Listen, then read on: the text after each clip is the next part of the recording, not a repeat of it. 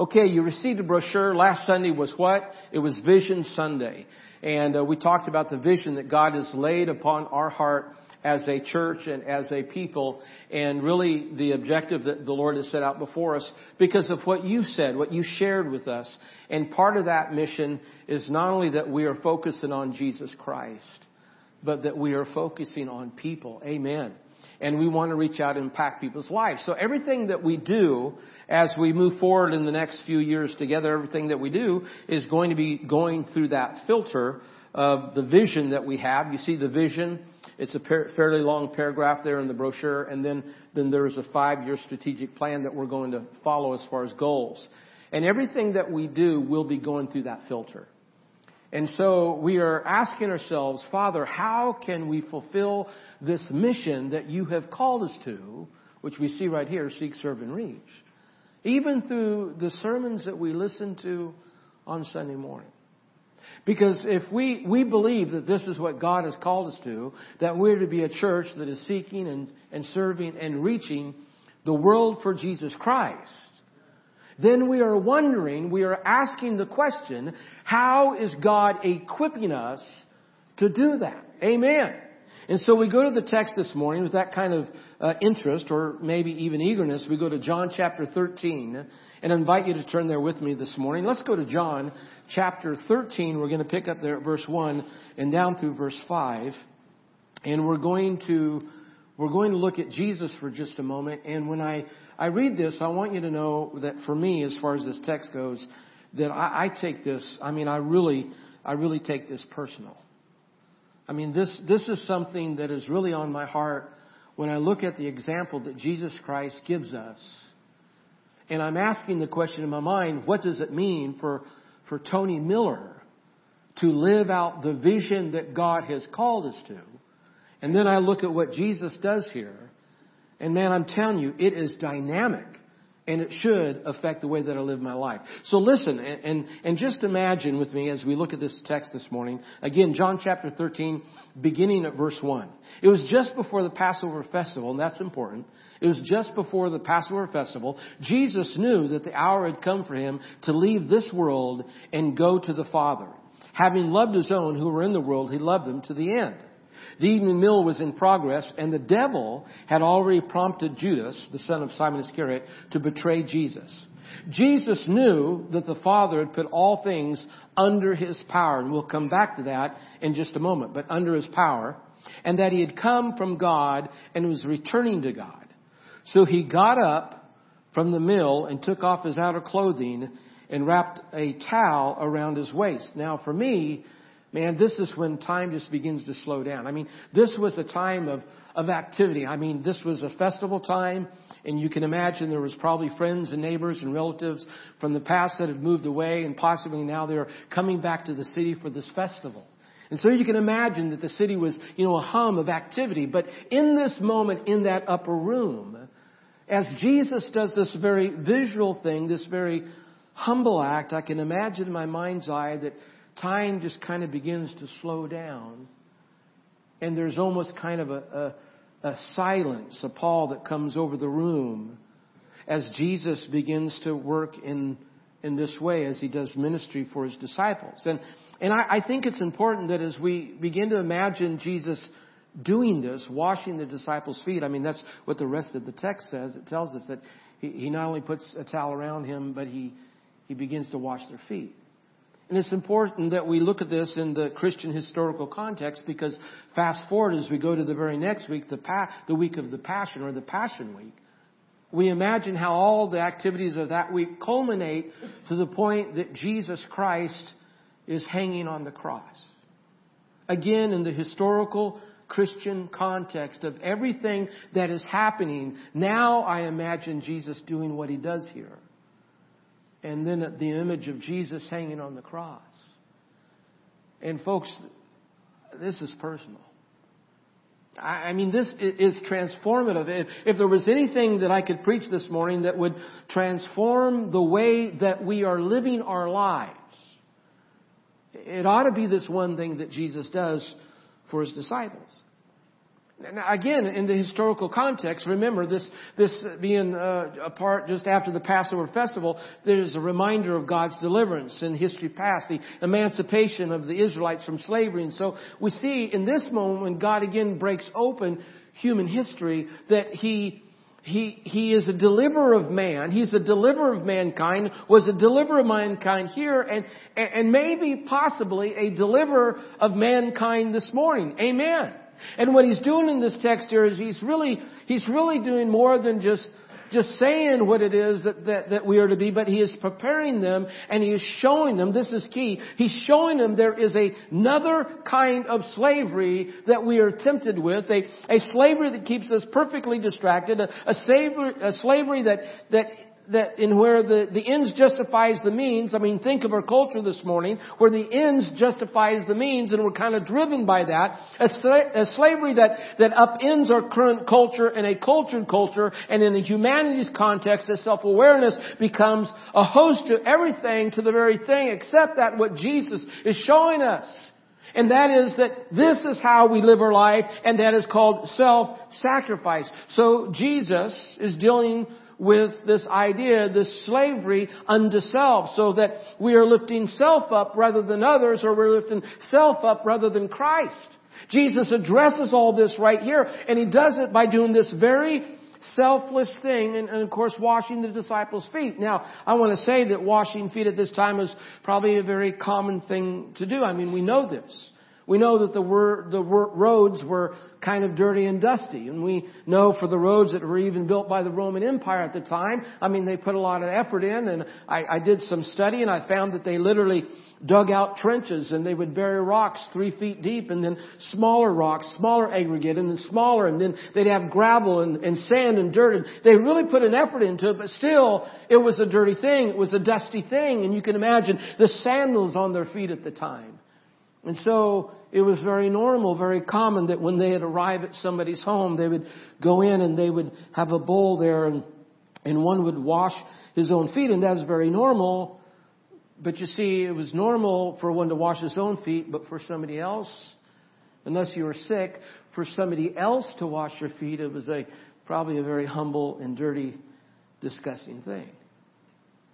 And so you can imagine how things kind of slow down, and the room becomes silent as Jesus Christ, He does what He does, and He kneels down and He begins to take the bowl, and I imagine in my mind's eye the silvery water sloshing back and forth and setting the bowl down. And I imagine in my mind's eye Jesus then plunging the rag into the water like this and lifting it and wringing it maybe a bit and lifting His foot up, the disciples' foot, and washing it, and the water beginning to turn a little bit brown because of the dirt. And I imagine in my mind's eye the sense of the atmosphere at that moment as Jesus is performing this very humble act on His disciples. And how that must have affected them, and how it transformed them, how it affected their heart. And what's dynamic about this, imagine this is the Jesus that has all the power of heaven at His fingertips. Because we just read that God had put all things under His power. And so the very power, the one who created the universe, is humbling Himself in this very servant-like act as He's washing the disciples' feet. I mean, it's profound. I laughed a little bit when I was reading this, and my heart was moved, but I had this flash. You know how sometimes thoughts sneak in when you don't intend them to sneak in? Do you know what I'm talking about? So I had this thought of Bruce Almighty. And Bruce Almighty, haven't you ever seen that movie? Jim Carrey is a character of Bruce, and he's complaining about life. He's having a bad life, right? I mean, life's not good, and he's complaining about life. He's complaining about God. He goes on and on to everybody about what a bad job God is doing. Well, God shows up in the form of Morgan Freeman. And so God says to Bruce Almighty, what? What does He tell Bruce Almighty? He says, okay, you have the power. He's got the power. You remember that? Parts the Corvettes or whatever it was he parted. I mean, you know, he had fun with it. He's a comedian. I mean, it was fun and we laughed a lot, right? He had the power. But really is a pretty good moral, because what happens? Jim Carrey makes a mess of things. He makes a mess of things. And then, of course, God has to come down and He has to fix everything. And isn't that just the way it is?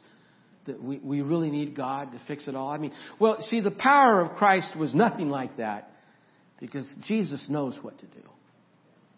Jesus knows what to do, and He had the very power. All things were under His power, and yet He stoops and He performs this very visual and very humble act in washing the disciples' feet. And He shows us some things. Maybe the answer is in verse 8. "No," said Peter, "you shall never wash my feet."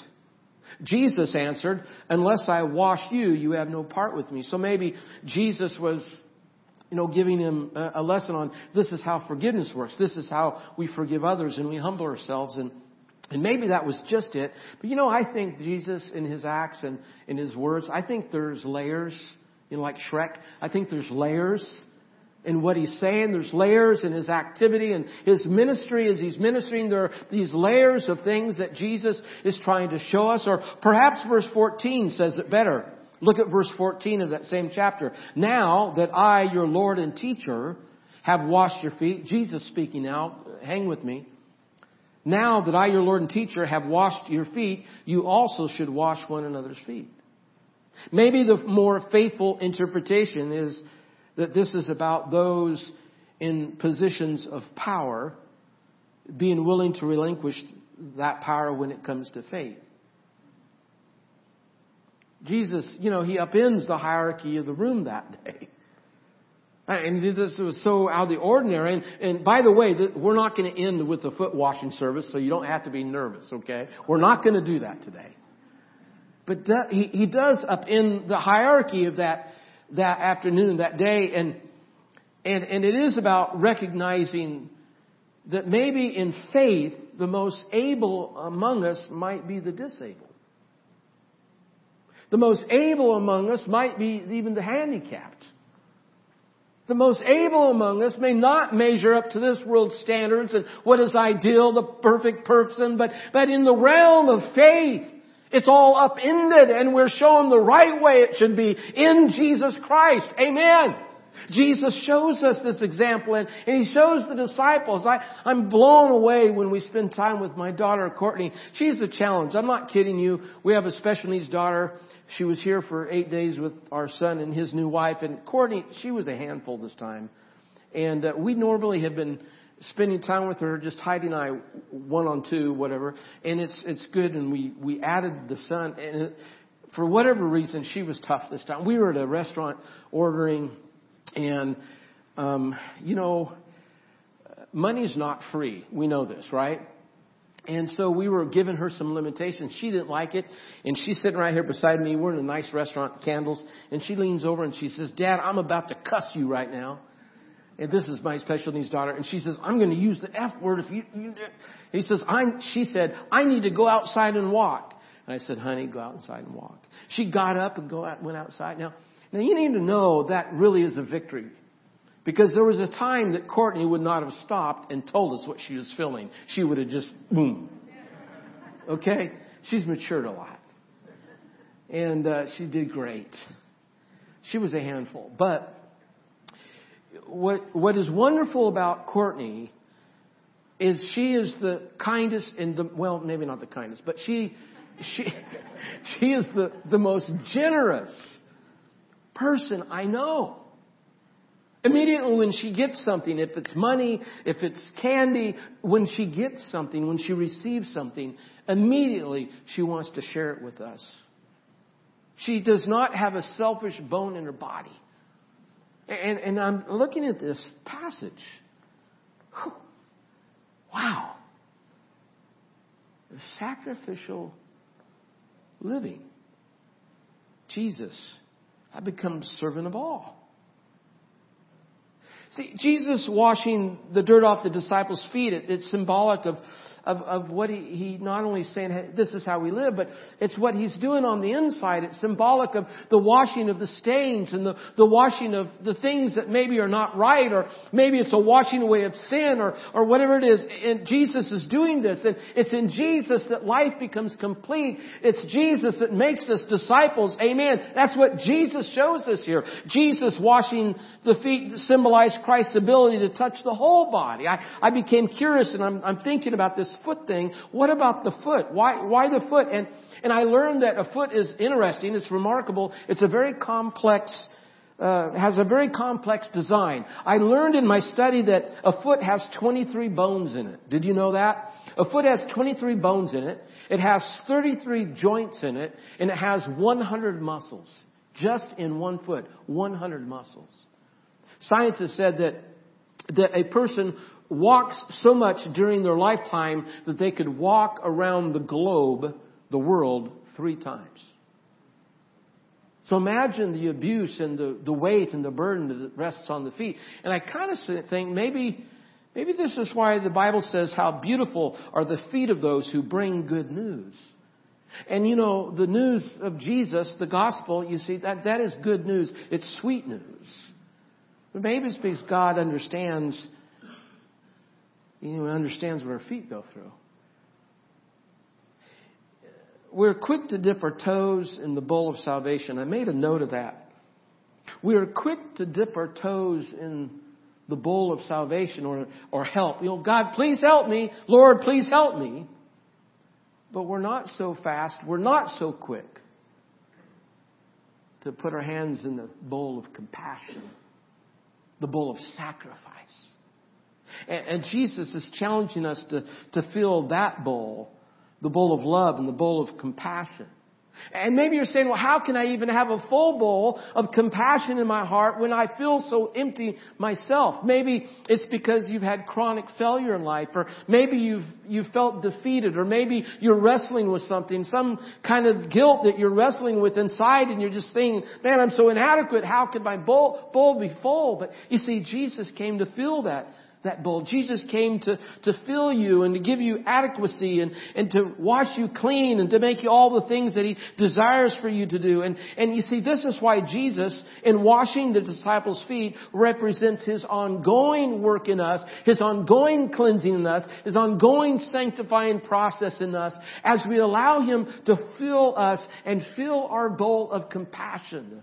I know it's hard. I know sometimes we're defeated. Anybody ever feel defeated? Raise your hand. Anybody ever feel defeated? And I know it's hard because life has a way of just making you feel that way. But you can keep going. I know the attacks are real. My wife and I, we went and we had the opportunity, the blessing to plant 2 new churches in Africa a few years ago.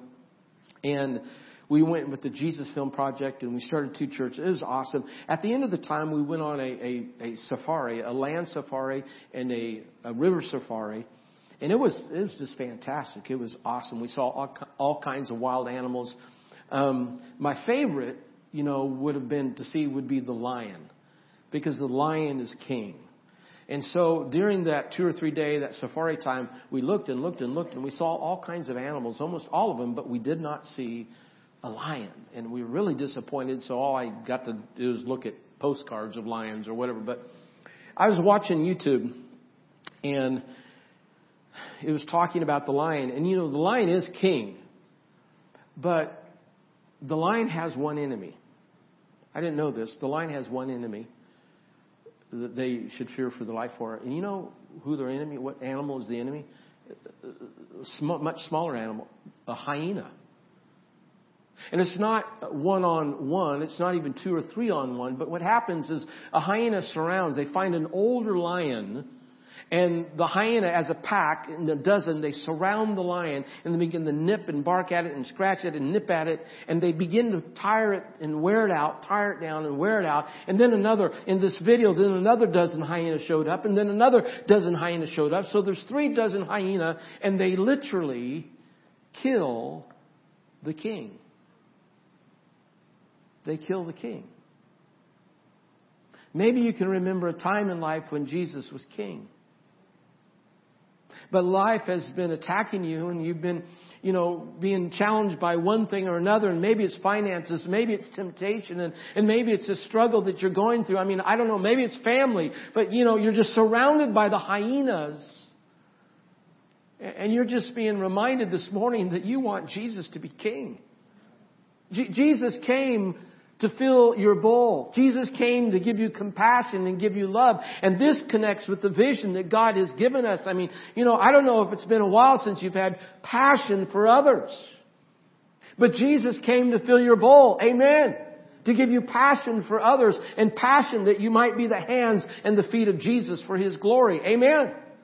I want to invite us to do communion, the sacrament, a little bit different today. We're going to do it in the same format. But when was the last time that you came and received the bread and the juice with passion? I think our music, Kelly, was awesome today because the music, there was a lot of passion in it. And I think our music was an awesome precursor to this point where we asked the question, when was the last time we received the sacrament with passion? Not only just reflectful thanksgiving, but passion. Say, Jesus, fill my cup.